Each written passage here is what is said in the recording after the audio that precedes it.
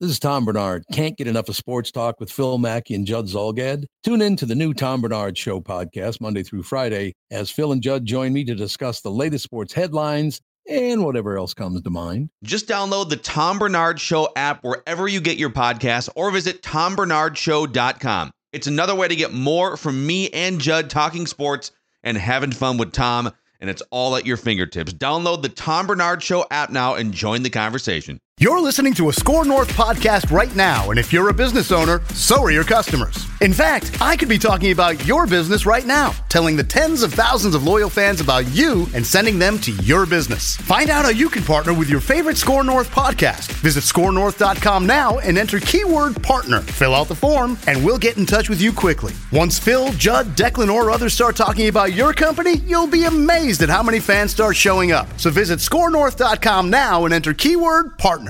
Lucinda Williams, today's musical guest on the Friday Fun Fest. Matthew Coller's with us, and Manny, we had a deep conversation getting ready for this football segment by talking about sequels and TV series that have a great first year and then keep trying, and you brought up a great Bloodline, which everybody was into the first year and became so preposterous. They're basically a bunch of serial killers now, right? Yeah, if they had put a bullet in Bloodline after the first year, yes, everyone would have been like, this was so good. Watch yes, it. It's right. so great. The first season, it had this really compelling storyline of a brother coming back home, and then you can't figure out what he's scheming on. It was really great. Yes. And the second season, everyone turned into a killer of some kind, and they did so many things that they would have been easily caught. They get off that. They give you the big cliffhanger story, or not cliffhanger, but they give you the big finish, and then they say, well, now we got to go beyond that. Right. And it's True Detective, as you mentioned, you didn't get to see it, but the first year was the greatest ever, and the second year was unbelievably rotten with Colin Farrell and Rachel McAdams, and it was still horrible.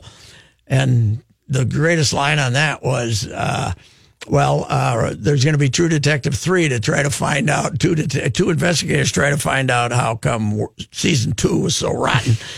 But it's the same thing has happened to Brockmire.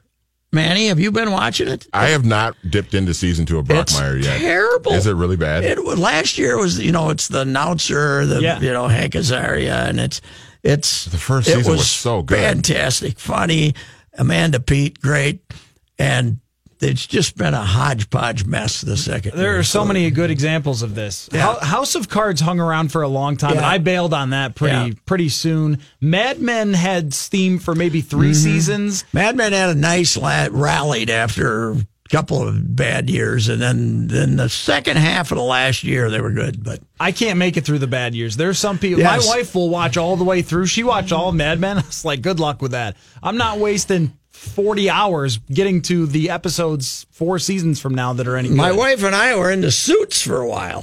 Don't know that the one. Lawyer one. Well, Meghan Markle was the love interest in it, and the story got so damn repetitive, it was unbelievable. But I'd still check in on Meghan every week just to see how Prince Harry's bride is doing now. So we wrapped up a very successful mini camp. Very few problems. I guess the only controversy was Anthony not being there the first week, and that wasn't even a controversy, right? No, because he came back second week and said, it was just waiting for some insurance paperwork to come through, and now he's back. It was surprising to me that there was no contract noise whatsoever. Even the history that this team has, when you look around the league and you see all the other superstars, Earl Thomas and Aaron Donald, Khalil Mack, all these guys saying, we're not going to show up because we're going to wait for those contracts, and then you don't see it with these guys here. I guess it could mean one of two things. It could mean that Stephon Diggs, Danielle Hunter could be maybe thinking of betting on themselves. Yes. Or it could mean that they're all pretty close to signing deals and they're not going to make any noise while they're doing it. Is Barr the guy that's not going to get signed?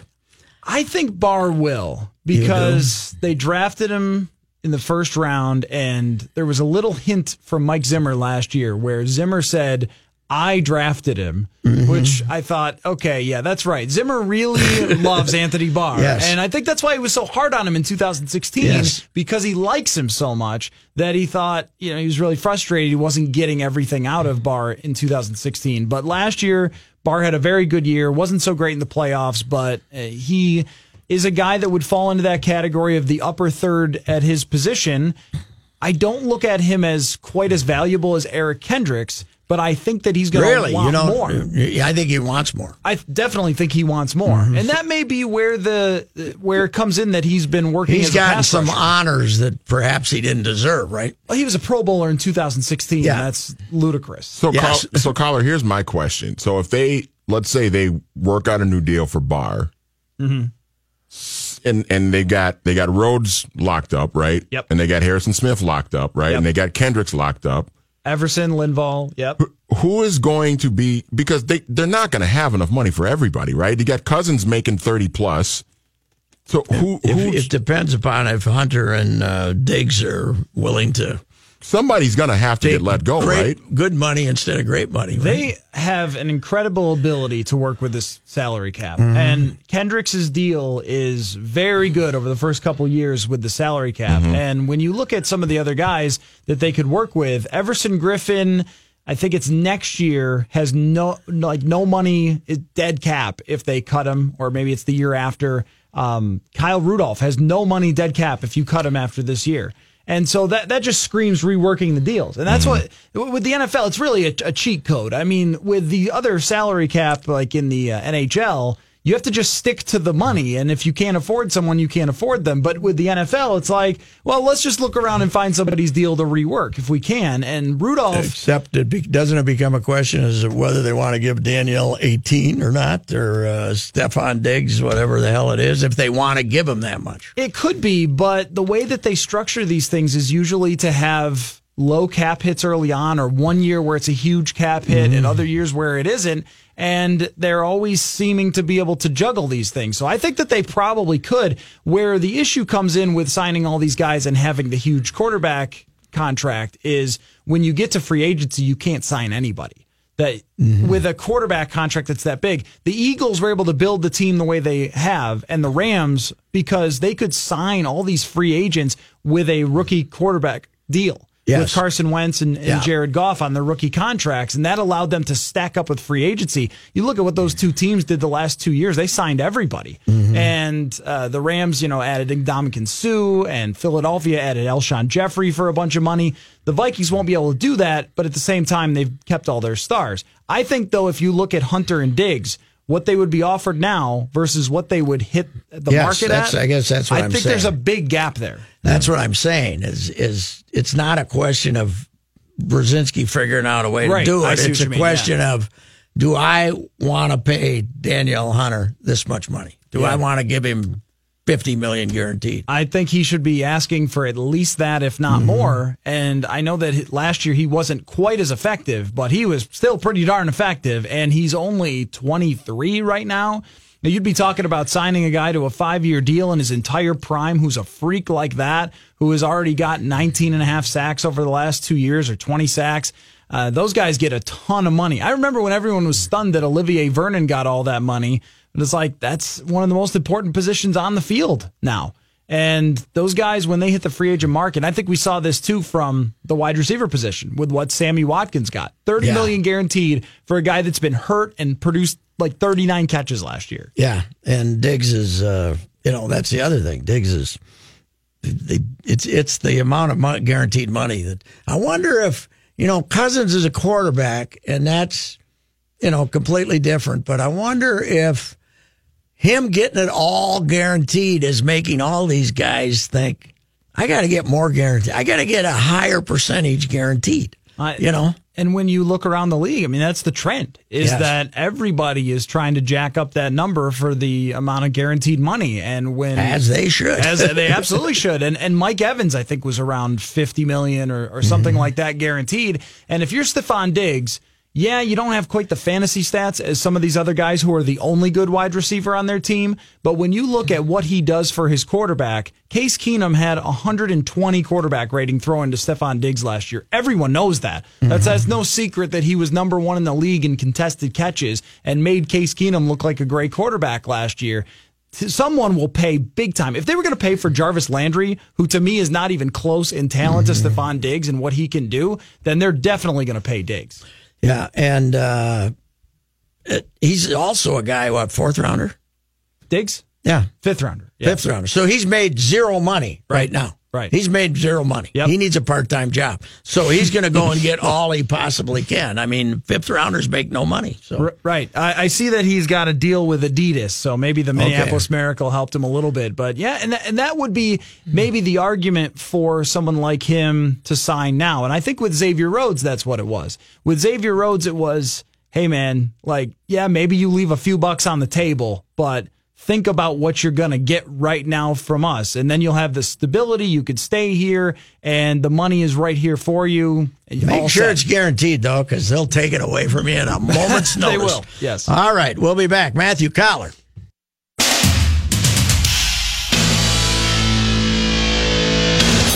I don't know if Lucinda fits the Friday Fun Fest theme, but she certainly is good at what she does. That is for sure. So, offensively, obviously, all the conversation has been about the offensive line. And I talked to you about this the other day. We talked about it the other day with Yatter, too. Does Remmers playing right guard all of OTAs and minicamp mean anything, or can that change at a moment's notice if they decide they have a guard? Well, we saw last year that it definitely can change if they find some other better option, but I don't think that there is a better option. I mean, the only other way you could do it would be to put Tom Compton in there because he's a veteran, but he's a backup type guy. Yeah. Or if Danny Isidora really impressed you, but he was a fifth-round pick from last year and filled in for a handful of snaps. Is he a big kid? Is he what's he? Is he an athlete or? I think that's one of the things that they like for guys that are good athletes. And he played pretty well when they asked him to fill in against Cleveland. Not great, but showed that he could play in the NFL for the one game that he was in there. But Remmers, I think, is actually a good guard because he is a vicious run blocker. He's great at finding people in space. He can move pretty well. I mean, that was one of his major benefits as a right tackle is because how well he can move. He can pull out. He can pull as a right guard, as big as he is. Yeah, and he wasn't great at left guard in the playoffs, and I didn't like that decision. You're asking a guy to flip everything around, but when he why did they do that? Because Easton was hurt, and who played right guard then? I can't remember. I thought that they overthought it. So it was Berger. Berger played right guard. Right guard, yeah. And then it was Elflein at center, and then him. Yeah. I thought they were overthinking it. I thought Berger, the guy who's the veteran, who's been around a million years, move him to left guard. Remmers had never played left side before. But at right guard in week 17, I went back and watched that, and we sort of don't pay attention to when they're facing the Bears and beating them in week 17. But I watched that matchup closely, and he was facing off with Akeem Hicks, who's a really good defensive tackle, and he did a nice job there. So I think they went back probably and watched that tape and said, if he can handle this guy who we're going to face a couple times and is one of the better at his position, then maybe he is a good option there. Him, I'm not concerned about. The guy you'd be concerned about is Rashad Hill at right tackle. What do we know? He played. He was getting a fair amount of not praise, I would say, but he's okay until the Eagles went after him. I like Rashad Hill for what he was, which would be a backup. I mean, he'd be one of the best backup right tackles in the league. As a starter, though, there were times last year where he had good games. There were other times where he got beat pretty badly. And when you look at this schedule that they're going to be facing, it's one great edge rusher after the next. And I look at right tackle these days as being just as valuable as left tackle because there are so many great pass rushers. They don't care where they come at you from. Right. And they line guys up all over the place. So he's decent in pass protection. He's not that great as far as run blocking. The fact that they didn't resolve this at the draft or in free agency, and they're going to put so much pressure on him because I don't think Brian O'Neill is anywhere close. So this is a lot of pressure on a guy who was on Jacksonville's practice squad in 2016. Why didn't they? What they didn't do draft wise is fine, but why didn't they go? Could they not afford to get in the race for any offensive lineman as a free agent?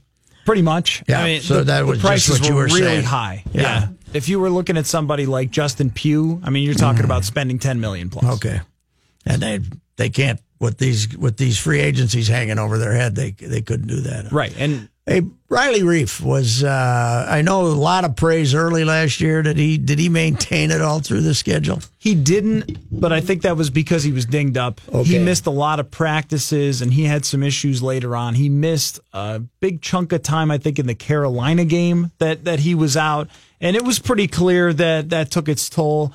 There were also times with Case Keenum, for as much success he had on short passes, which is where a huge chunk of his yards came from, he held the ball. I was looking at these numbers for whatever reason not too long ago. He held the ball almost as long as anybody else in the league, which usually is quarterbacks who have 7-step drop offenses or something like that, or who run a lot. But he would spend his time in the pocket. He would try to move around. I think that kind of created some of the sacks and pressures later in the season because teams started to realize that Keenum was doing that a lot. But I like Reif.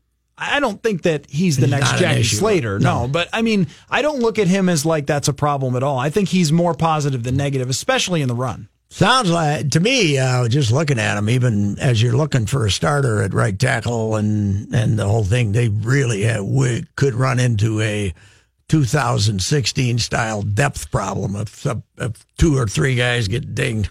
Well, and you're talking about if someone like Rashad Hill got hurt, you'd probably kick Remmers out to tackle, and then you're scrambling to have people play in positions they didn't practice in all season. Where they're really set, though, in terms of the offensive line, and where it could be a legitimately good offensive line, is in the middle with Pat Elflein, who had a great rookie season and could continue to improve. Now, I think that's a really hard position to play as a rookie, and he had adjusted well. And I think he can get better, and I think Nick Easton can even get better, too, at left guard. And considering they'll have Delvin Cook back, there's a lot you could do with those guys moving around. What was Elflein's problem here? The foot? I believe it was the ankle, maybe a broken ankle in the playoff game. And Which it's taken a while. Coach Zim, because he doesn't have to tell us doesn't, right? That's he usually doesn't the way have it goes, to tell us till the season starts, right? Yep, exactly. But it was an ankle. When did he leave in that game? I think it was like third quarter, late in the game. The injuries from minicamp that we don't know are Everson Griffin didn't practice at all. I mean, he just did warm-ups, and the same with Andrew Sendejo. And those are the two that they seem to be keeping close to the vest. We know that Elflein's going to be back, and he's been on this path to recovery, and he's been working out on the side and all that, so he should be fine. But with Sendejo and Griffin, those are the ones where when we get to camp, it's going to be like, okay, are these guys participating or not, or what was the issue? Zimmer said one day Everson tweaked something. Like, okay, tweaked what? And you guys have to ask Zim injury questions just to irritate him a little, right? I mean, that's part of the fun of it, right? Stirring him up. So, do they have enough depth on the defensive line?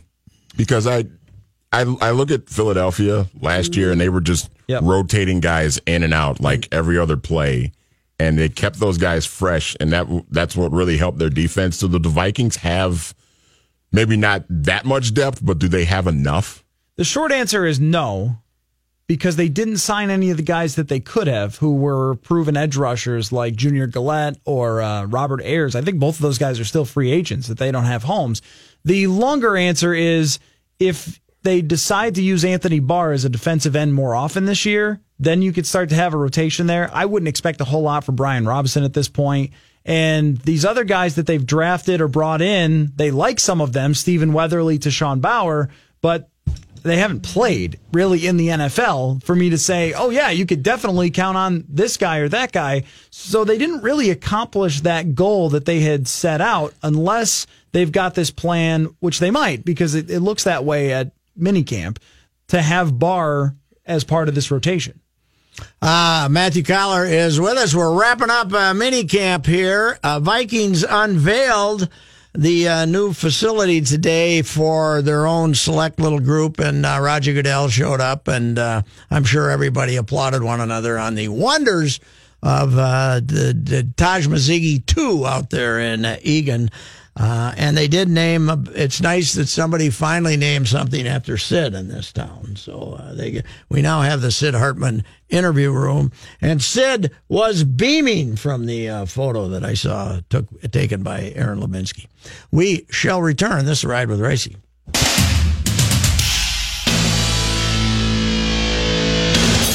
Lucinda Williams, today's a musical guest.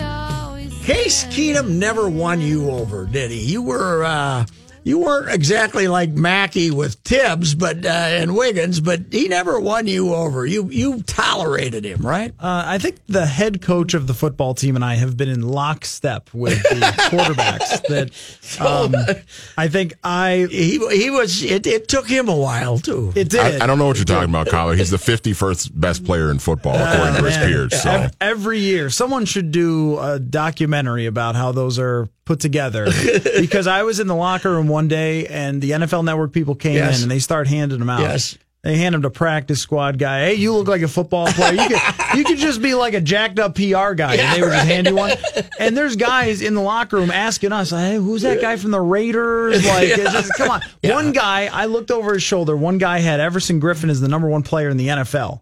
I'm like, okay, this is super legit. So don't take that seriously. With Case Keenum, I appreciated his personality a lot. I appreciated that he was a gamer and that he was kind of a winner, a guy who was just willing to take a risk and all that. But when you break it down to what his skill set actually is, I mean, he just really doesn't have the physical skills, the arm, the accuracy, all those things to be consistently good over a long period of time. And if you don't have the perfect set of circumstances, if a couple of guys get hurt or whatever else, I don't think he'd be a guy who could get you there. Where someone like Kirk Cousins I think he will. I don't think things have to be perfect for him. I think that if, he lost a receiver for a few games, he'd be okay. Where Keenum just had, Zimmer said the one time he's got a horseshoe around his neck. And that's exactly how it felt. He'd be running around and throw it up, and the guy, nobody's open, and somebody just comes out of nowhere and catches the ball. Or somebody comes. Yeah. Well, all you got to do is look at the last play against the Saints. Yeah, that's right. I mean, he had nothing to do with that. No, he just winged it. Diggs. And the funny idiot. There were 2 other passes in that game, too, where he just kind of, the one down by the goal line, I think it was in the first half, where he just kind of danced because nobody was near him, and then he just kind of threw up a duck, and I think it might have been Rudolph or somebody that came down with it. And in that Saints game, there was the perfect reason to not buy into Case Keenum, because the Minneapolis Miracle almost didn't happen because of a terrible decision toward the end of the game that he got away with. That they were in field goal position and he got pressure, rolled out, winged it down the sideline to Kyle Rudolph. It was like a foot away from being picked, and it just ended up incomplete. That happened a lot, where there were just like throws that his guy came up with, or it worked out okay. So I never fully bought into him as a franchise quarterback. I do think, though, you might have made an argument for at his price tag, if you were going to bring him back, that it would have been, okay, because you'd have more flexibility, more money to spend. Well, they would have, if they didn't get Cousins, would have they done that? I think so, yeah. If Cousins had gone to the Jets, then I might have guessed that Teddy and Case would have both been back, and they would have said, all right, you two guys battle it out in training camp, and if Teddy's knee is good, then he'll probably start, and if not, then Case is the starter, and we're right back to it. What's really interesting about those two guys versus Cousins is just how different their personalities are. I was going to ask you about that. We're going to take our break here, and when we come back, I wanted to ask you how after the love that apparently teammates had for Teddy, and they enjoyed Keenum too, how this different kind of personality is going to play. We'll talk about that when we get back.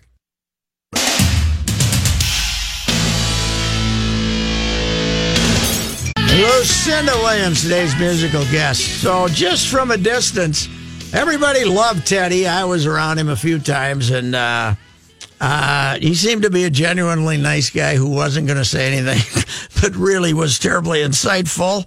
But everybody loved him, and Keenum was kind of as underdogs have a tendency to be. He was a straightforward, good enough fella.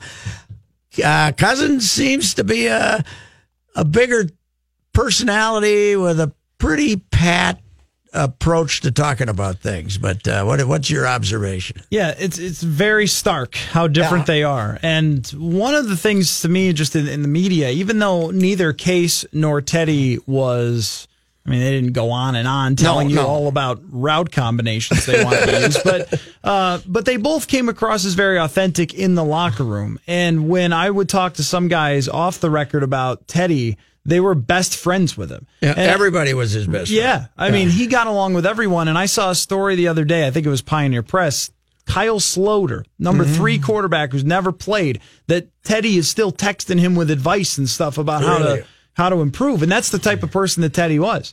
That, like, in the locker room, he treated the 53rd guy like himself as an equal, and they really appreciated that. And with Case, it was such a little engine that could. It was kind of a perfect situation. Yeah. And another guy that just came across as a football boy from Texas. Yeah, it was easy to come into the club locker room after a game and say, he did it again. Our little miracle guy did it again. Right, so we never saw any sort of downside to him. But I think that I think even when there were struggles, he came across as very authentic, and he refused. Would he take responsibility? Yes. If he threw the bad pick or something? 100% of the time. And I think that was what was common with those two, and I don't think you're going to get that with Cousins. And when I've listened to him already talk, he was talking about working with the center, Nick Easton. I mean, he's filling in for Elflein. Yes. And he's talking about how Easton is, getting calls out too quickly for him or something. And it was like, okay, so, I mean, you're just... in minicamp. Right, you're kind of like... And he's like, he tries to make a joke. He's like, well, he's a Harvard boy, so he's smarter than me. And it just kind of came across as like, okay, are you like complaining about how the center is coming across this way? And so I went back and watched his John Gruden camp. Okay. And what was really interesting about this... Back when he's coming into the draft. Is Gruden always ripped the guys apart. If you ever watched the full thing, he would rip the guys apart and see how they reacted. Yeah. Every single criticism of Cousins, he had a well actually for Gruden. Well, actually, Gruden's like he's fumbling a wet ball. So he was not intimidated at all by Gruden. He wasn't. But at the same time, a lot of the other guys are like, yeah, all right, okay, I'm taking your coaching, I'm agreeing with you, I'm trying to like learn from you because you're John Gruden. And he was like, there was an example where he fumbled a couple times against Ohio State, and Gruden's like, what is it? You can't handle a wet ball? And he goes, well, the referee didn't have a towel. And it was like, okay, Kirk, he's very much that guy. And there are successful quarterbacks who are like this. Yeah. Favre would blame other people. Oh, yeah. Manning used to really trash people in his press conferences. Could not. I mean, I remember Favre threw 6 interceptions, and the famous quote was, could have thrown 8. I mean, he would not, but he would turn down criticism in a country style, in a kind of a country style, but he never took he had that quality of him, of Tiger Woods, very not blame himself, they wouldn't heap criticism on themselves. Yep. I remember Peyton Manning. Remember after that playoff loss to the Steelers, the year that Steelers went all the way and won the Super Bowl with Bettis in Detroit. Yep. Yeah, he said after the game, he said, we had some problems with protection. Right. Yes. Like, okay.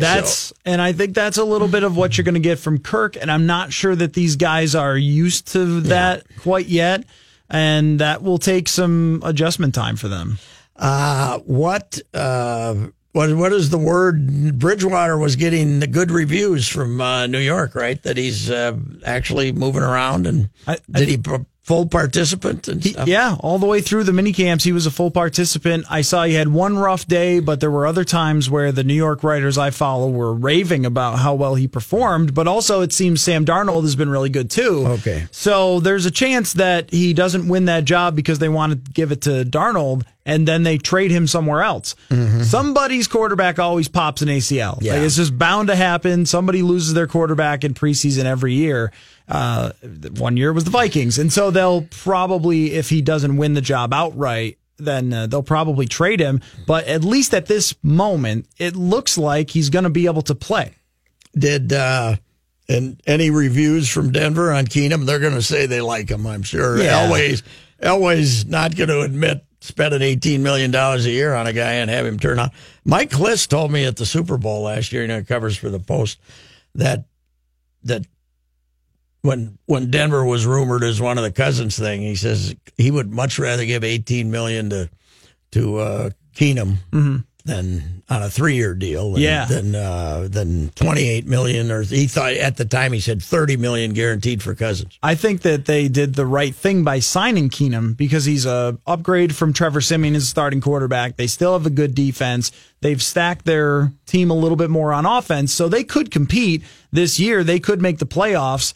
What surprised me, though, is that they didn't draft a quarterback. Yeah, I was just going to ask, have they pulled the plug on Paxton Lynch, or they just basically decided I think that experiment's over. Yeah, they tried to put him in a couple games, and it really shows you just how was bad, man. When these teams get super desperate. Christian Hackenberg, second-round pick, who never play in a game, and he may never play in a game. We'll see him in the XFL, actually, Christian Hackenberg. He turned the Penn State program around. When he left, they got good. Right, that's right. When they didn't have to have him in the pocket, they put in the guy who could move around a little bit. Side note, Pat, do you know who I saw?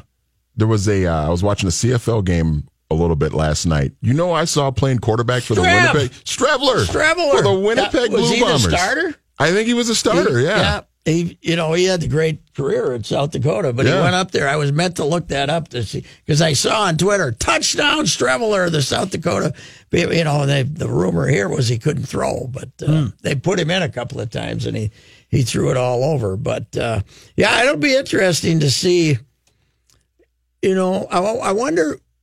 There's a lot of people who feel that Washington let him go just because they'd never sign him because they didn't like him. Right? Yeah, as a guy, not so much as a performer. Yeah, and it's just really hard for us to get a feel on him because there have been plenty of examples of guys who just don't get along with wherever they are and they go somewhere else, and that's exactly what they needed. Sure. Would you believe that it could be Washington's fault too? I mean, sure. Their president of the team called him Kurt repeatedly, which I think is hilarious. Is he doing it on purpose? Or yes, he must have been. There was no way.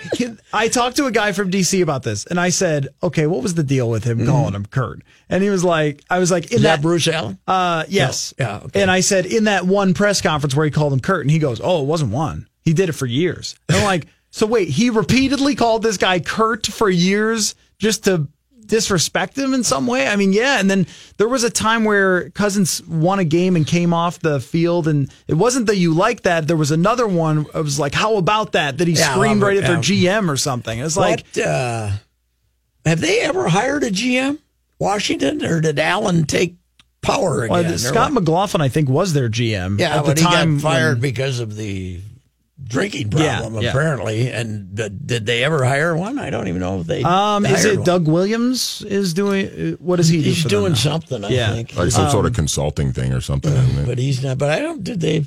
It's like Bruce Allen seized control again or something. And there was an interesting comment from D'Angelo Hall after the season that really, I think it was during the Super Bowl, so we all just kind of were distracted by other things. Where he said that he felt like Kirk wasn't really all in with them last year because of his contract situation. So there were definitely a little rumbles about this, but I don't know how much to put onto it. What we won't find out until they go through some things. When they went through, if you lose one, they don't expect to or something. But he's, the fact of the matter is, he's the best quarterback. Favre in 2009, one of the great all timers, but Culpepper in 2004 and a couple 3 years before that. But this, I think he's top 10, don't you? I don't. Right there. I think he's probably on the edge of top 10. There are some things in his game that he's a really unique case because when you look closely into those 4,000-yard seasons, his numbers are kind of gaudy and they look really good. And then when you look a little closer, there's a lot of garbage yards in some situations. The red zone, he's not very good. There's the league leads in fumbles, and there's some things late in games that you get frustrated by. He's like the opposite of Teddy, where Teddy didn't have the great numbers in 2015, but all of his situational stats were outstanding. Third and long, he's great. Fourth quarters when they're down, he's great. It was almost like his skill set fit winning those close games, where Cousins, he's lost a lot of them over the years, and that might be another thing also that turned Washington off. But this team might be so good that the defense is going to win him a lot of games. One last quick question. Who convinced them to sign him? Ziggy? Want to go to the Super Bowl? Yeah. You think management said get him? I would guess it was. I would think Spielman would have rather done his building type thing and keep Teddy, but maybe not. But I got to think there's pressure from above to win it. Spielman, ownership, maybe even DiFilippo, who would have played against them a couple of times while he was the quarterback coach in Philadelphia. But if you're Rick Spielman and you look at all the different options that you can have at quarterback, this was the lowest risk one, the one you could most guarantee what you were going to get. I bet the Wolves were, they're making money. They walk out of the shower in the morning and there's cash up to their neck, It would be, it's a classic ownership thing to say, like, let's go all in on the big name free agent. We'll be back with the Friday Fun Fest Feel Good Thought of the Week. So get ready, Coller. We need your Feel Good Thought of the Week.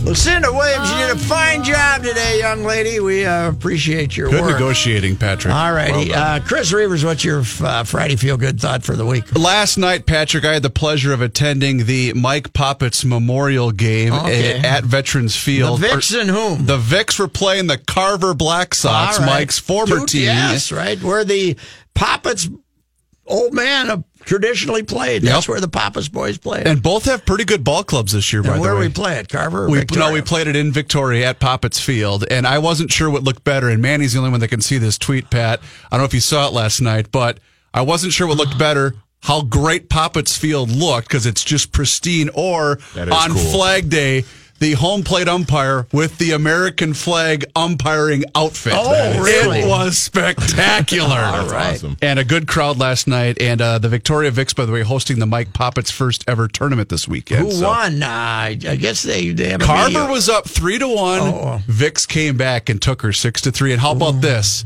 Mike Poppets' grandson got the victory last night for the Vikes. It was great. Wasn't a setup, was it? No, he's good. He's a good pitcher. I mean, it sounded like somebody threw the game to make it. No, not at all. What do you got, Manny? I'm just happy. We're in the NBA offseason now, and I'm just happy that we just, once again, another NBA offseason is going to be filled with drama and speculation. You love it, though. Even if 90% of it is make-believe. Yeah, it's so much, but I just love the fact that it's going to get everybody's gears turning and everybody's going to get all worked up and worried about it. It's hilarious. I'm going to love it. It's great. Mr. Coller has a very good feel-good thought of the week. First of all, set it up with the previous video we had. Yes, we made a video. I challenged Judd to try 27 three-pointers. So spectacular. After the Houston Rockets missed 27 in a row, and Judd went 0 for 27, and on one particular shot, it didn't reach 6 feet in the air.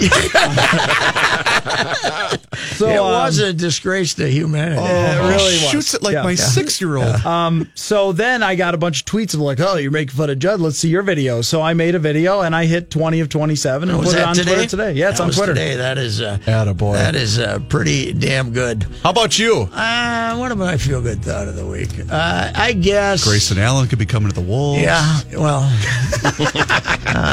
let's see. What is I should have thought about this further. Rofer Nation. Lucinda. Yes. There you go. Lucinda showing up and getting through another week here. As Kenny said, boy, I'm glad that's over with. No, that's fine. That's fine. Thank you guys, and we'll do this again Monday.